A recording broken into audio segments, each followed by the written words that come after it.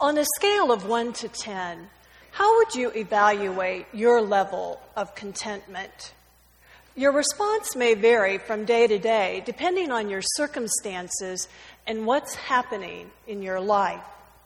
But when we're honest, I wonder if more of us would find ourselves closer to number 1, deeply restless, than to number 10, utterly content. Because at one time or another, all of us are looking for something. We sense that life isn't all that we want it to be, that something is missing, that there has to be more to life than this. We need something that is beyond ourselves, something that brings deeper meaning, more significance, something that will enable us to live fuller and deeper lives. There's something about this search, this restlessness, that we find in the story that we just read in the Gospel of John. John the Baptist is out around the Jordan River preaching repentance and baptizing those who truly repent. He's gathering a lot of attention, not only from those coming to hear him preach and be baptized, but also from the Jewish religious leaders in Jerusalem. While the religious leaders ask their theological questions, people keep coming to be baptized. At the height of John's popularity, Jesus comes asking to be baptized. John's hesitant because he seems to know who Jesus is. But at Jesus' insistence, John baptizes him. A few days later, a couple of John's disciples, Andrew and probably John, the author of the Gospel, are with John the Baptist as Jesus walks by. John the Baptist says to the two men, "Look, the Lamb of God." They're intrigued and immediately begin following Jesus. Seeing them behind him, Jesus stops and turns to them and asks them a question that at first seems fairly innocuous, but it's actually a question filled with deep meaning and implication. What do you want? What are you looking for? We understand that this question can be answered in a number of ways, depending on who's asking it and what it pertains to. There are times when all of us are looking for something we've lost, like our car keys, a book, our cell phone. If someone finds us searching for the misplaced item and asks us, "What are you looking for?" our answer is pretty straightforward and immediate. "I can't find my car keys again," or "I'm looking for the book I'm reading." But when someone stops us, when we're not in the middle of a search, and ask, "What are you looking for?" and when that someone is Jesus, then we're dealing with a whole other situation. When we think about Jesus asking us, "What are you looking for?" we may at first be tempted to answer this question fairly quickly. "I'm looking for enough money to be comfortable. I'm looking for success." Or "I'm looking to be recognized and appreciated for what I do." But as we take time to think and take a deeper look, our answers may include, "I'm looking for contentment. I just want this feeling of restlessness to go away. I'm searching for meaning and purpose in my life. I'm looking for peace. I want a peace that not only lets me go to sleep at night, but allows me to sleep through the night." Or maybe our answer is, "I don't know. I honestly don't know what I'm looking for. I know something is missing in my life, but I'm not quite sure what it is. Sometimes I think it's one thing, but when I get it, I'm only satisfied for a little bit. Then the satisfaction seems to disappear, and I'm ready to move on to the next thing." It's kind of that feeling that most of us have experienced when we're at home in the evening reading a book or watching a movie and realize that we're hungry, that we're craving something, but we're not quite sure what. So we go to the kitchen and we spend way more time than we should standing in front of an open cupboard or the open refrigerator door trying to decide what sounds good, what we want. So we eat some chips and realize, no, that really isn't what I want. So then we try some ice cream, but that isn't quite it either. So even though we're fairly full by the time we're done, we still haven't satisfied that deeper craving. It reminds me of one of Bono's hit songs, I Still Haven't Found What I'm Looking For. The lyrics lament that no matter what he does, what experiences he has, he's never satisfied. He describes the spiritual yearning, the need for fulfillment, and the futile search that this present world can't fully satisfy as he returns to the haunting words of the chorus, but I still haven't found what I'm looking for. What a tragic way to live our lives, searching, yet never finding. We tend to think that if we just change jobs, change friends, the location of where we live, or if we have more money or a better car or a nicer home, then we'll have what we're looking for. We want to believe that improving or changing our circumstances will satisfy us and bring inner contentment. And sometimes a change in our circumstances is needed. There are times when change is the right thing. God often uses change to open us up to Him as a means to move us forward. But it becomes a problem when we believe that change is what will ultimately satisfy our deepest longings. Some theologians refer to this longing, this yearning within us, as homesickness of the soul. The Greek name for homesickness is nostalgia, which means pain or desire for what is known. It's a yearning and longing for something past. It's a return home. Sometimes this longing is for something we once had, while other times it's a longing for something we've never had. The first time I remember becoming clearly aware of my own homesickness of the soul was when I was in high school. It was summer, and I'd been out with some friends that evening, probably scooping the loop. This was a tradition where high school students would pile into a car and then drive down a main street, making a U-turn in an empty parking lot to then go back and do it all over, again and again and again. As I think back on it, it was really kind of crazy. But we did it because gas was 50-some cents a gallon, and there really wasn't a lot to do on a Friday night in a small town in Iowa. When I got home that night, everyone else was in bed, so the house was very quiet. I remember going to the refrigerator to get a glass of lemonade when I was struck with this overwhelming sense of homesickness. It was so strange because I was at home.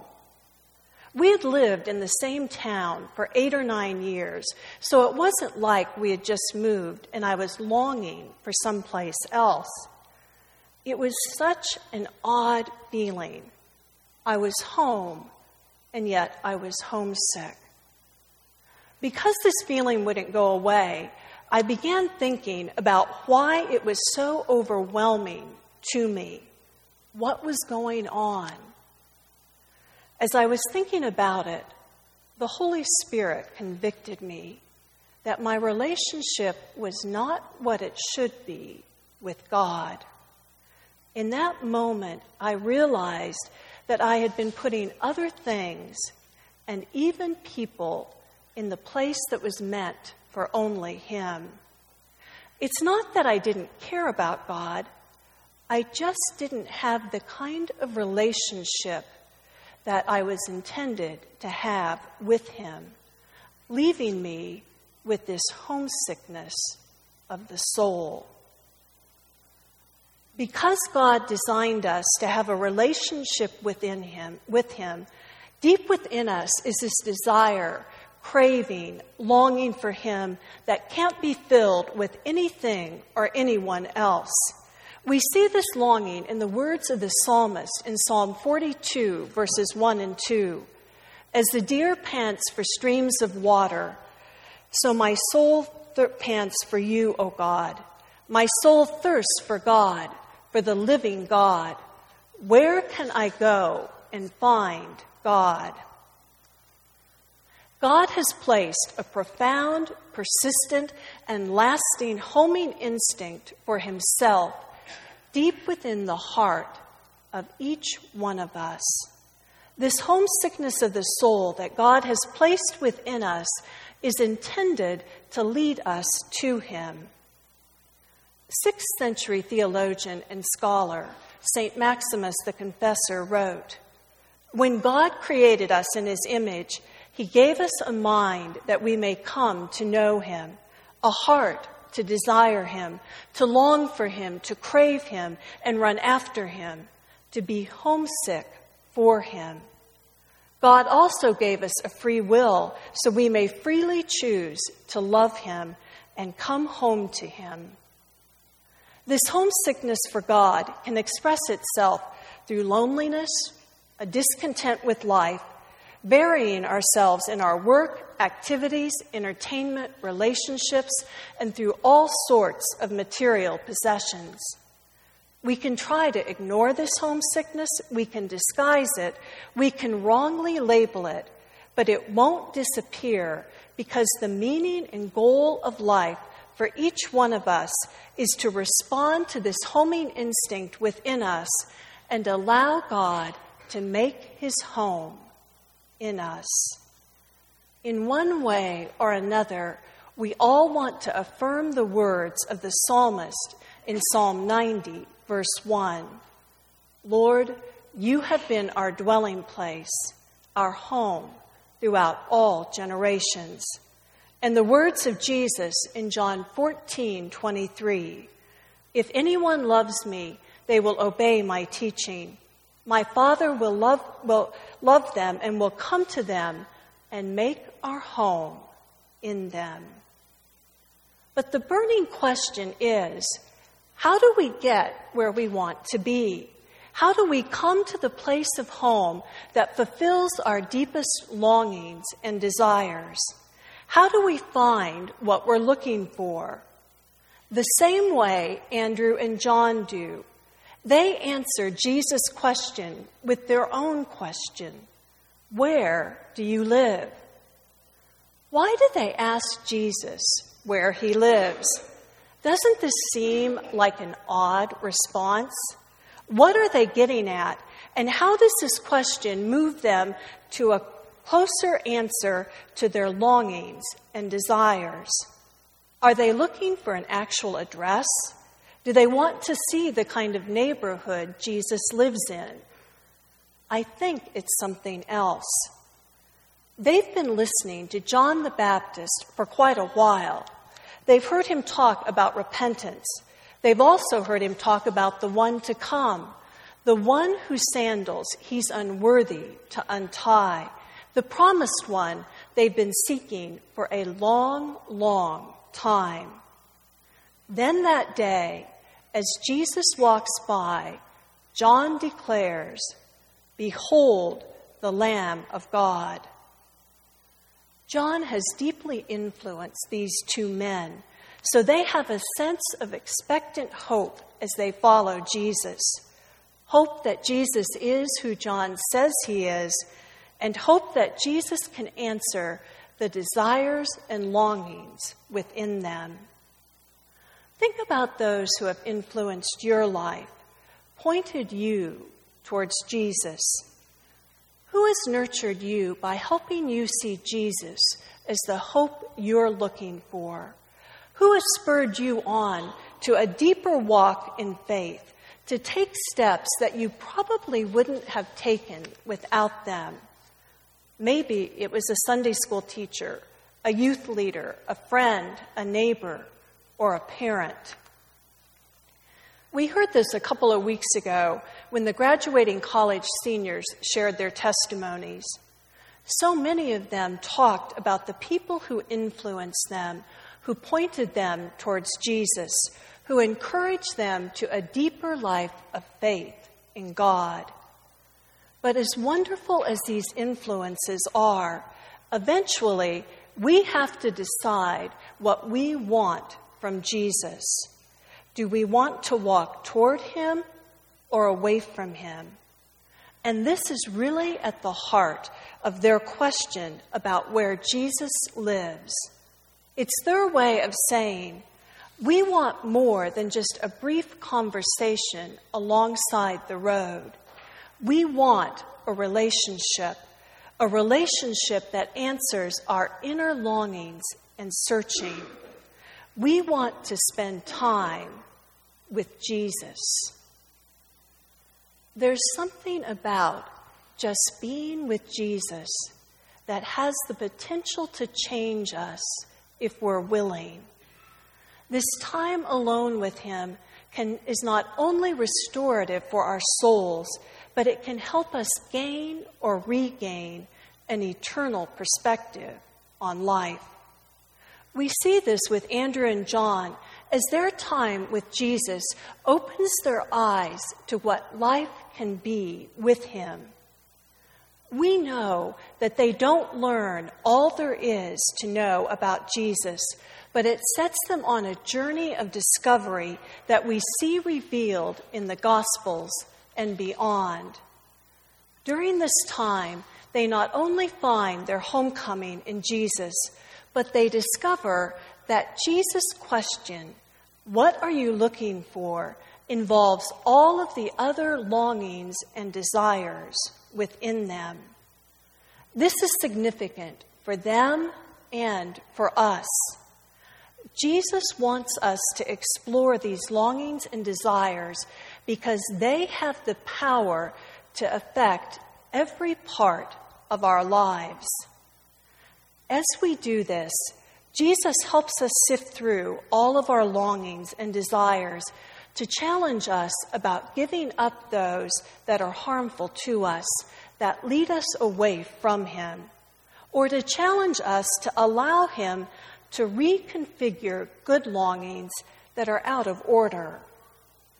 So much of life and the desires of life are gifts of God. They can reveal God's heart and will for us. But like most everything else, God's gifts can become more important than God himself. And when this happens, we get sidetracked, or worse, from what God desires for us. Yet sometimes we still struggle with exactly what these longings and desires are deep within us. One person has suggested that a way of discovering what we most deeply desire and long for is to imagine what we want said about us and our life at our funeral. In order to help us think through this, we may ask ourselves, do I want to be remembered as someone who loved deeply or was self-centered? As someone who responded with compassion to those in need, or didn't have all that much time to really care? As someone who encouraged others, or was critical and judgmental? These questions aren't about how we're living at the moment. They're about what we desire most for our lives. What do we still want to do with our lives? What kind of people do we want to become And what kind of life do we want to live? What are we looking for? These questions will take time for us to answer as we think about them, how we're currently living, the choices and commitments we're making, our motives, and where and how Jesus fits into all of it. Doing this exercise can help us begin to honestly discover what we're really longing for and desiring, so we may give all these longings and desires to Jesus, so that through His Spirit, He can use them to expand our lives in ways we never thought possible.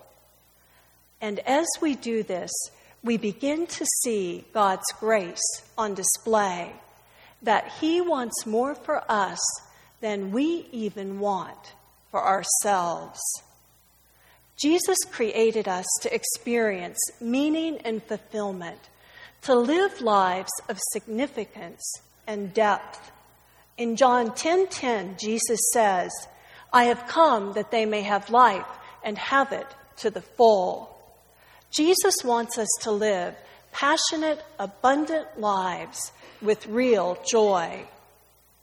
But an even more profound grace of Jesus to us is the great surprise that we probably take for granted, that Jesus wants to spend time with us, that He longs to spend time with us.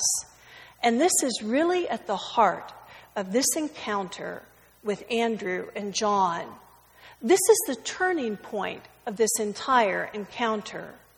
They ask, "Where do you live?" Jesus answers, "Come and see." This invitation is more significant than it appears on the surface. This is an invitation of grace. Jesus welcomes them into His life. He invests time and energy into them. Why? Because Jesus knows that they are looking, searching for more, and He wants them to know, to understand His desire to meet that need. They don't have to beg Him. He invites them. Come and see. The gospel is always about Jesus desiring us more than we desire Him. Our desire for Him is a response of His desire for us. We see this truth over and over again in Scripture, that Jesus longs to be with us. He wants to talk with us not only about our life and the direction it's going, but He also wants to talk with us about our day, how it went, how we responded to certain situations, what we experienced. We may wonder, why does Jesus want us to share all this with Him when He already knows all about it? For the past 20 years, Wes and I have worked together here at the church.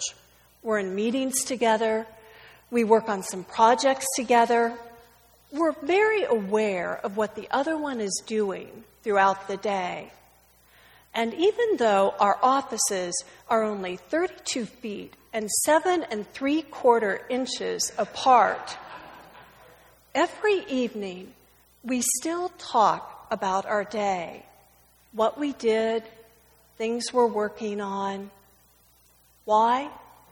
Because we need and want this connection with one another. Because we love each other, we desire this communication, and we look forward to sharing, even if we already know most of what happened that day. Jesus knows all about us. He knows our desires and longings, but we connect with Him and gain His perspective when we open up and share these things with Him. Jesus is with us all the time, yet He says, "Come, tell me about it." We don't know exactly what Andrew, John, and Jesus talked about that afternoon and evening, but we know it's significant because by the end of the day, they are on board with Jesus. And it seems to all come back to his question to them, what are you looking for? As we talk with Jesus, our eyes are open to who he is, to the nature of God, and that we can trust him. But one of the greatest discoveries is that as we spend time with Jesus, we find we want to spend more and more time with him. An old story tells of a rabbi living in a Russian city about a century ago. Disappointed by his lack of direction and purpose in life, he wanders out one chilly evening. With his hands thrust deep into his pockets, he aimlessly walks the empty, dark streets, questioning his faith in God, the scriptures, and his calling to ministry. The only thing colder than the Russian winter air is the chill within his soul.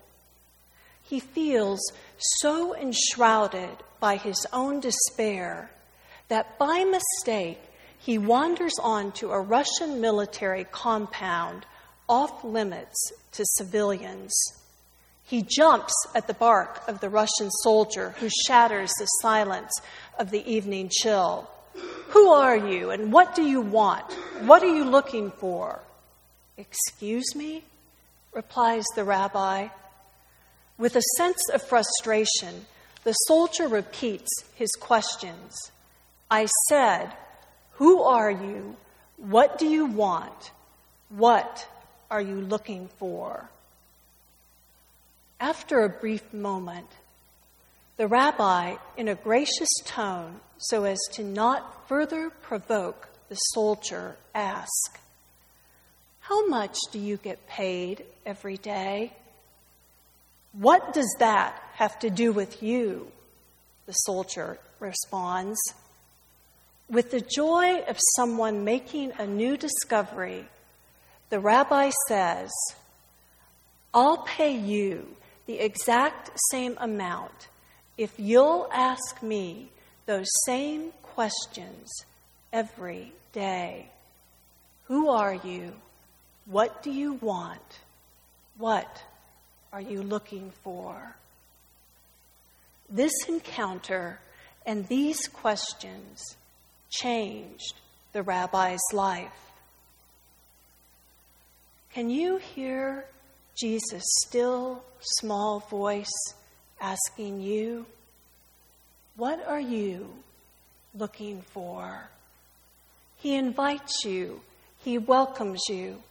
He wants you to come and see and experience not only what you're looking for, but life in him that's beyond anything you could ever dream or imagine.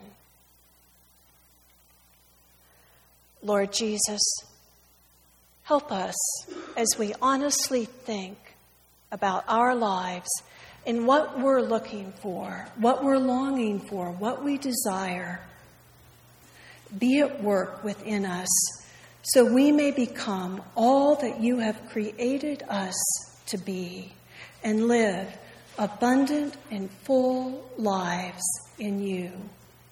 This we pray in your name. Amen.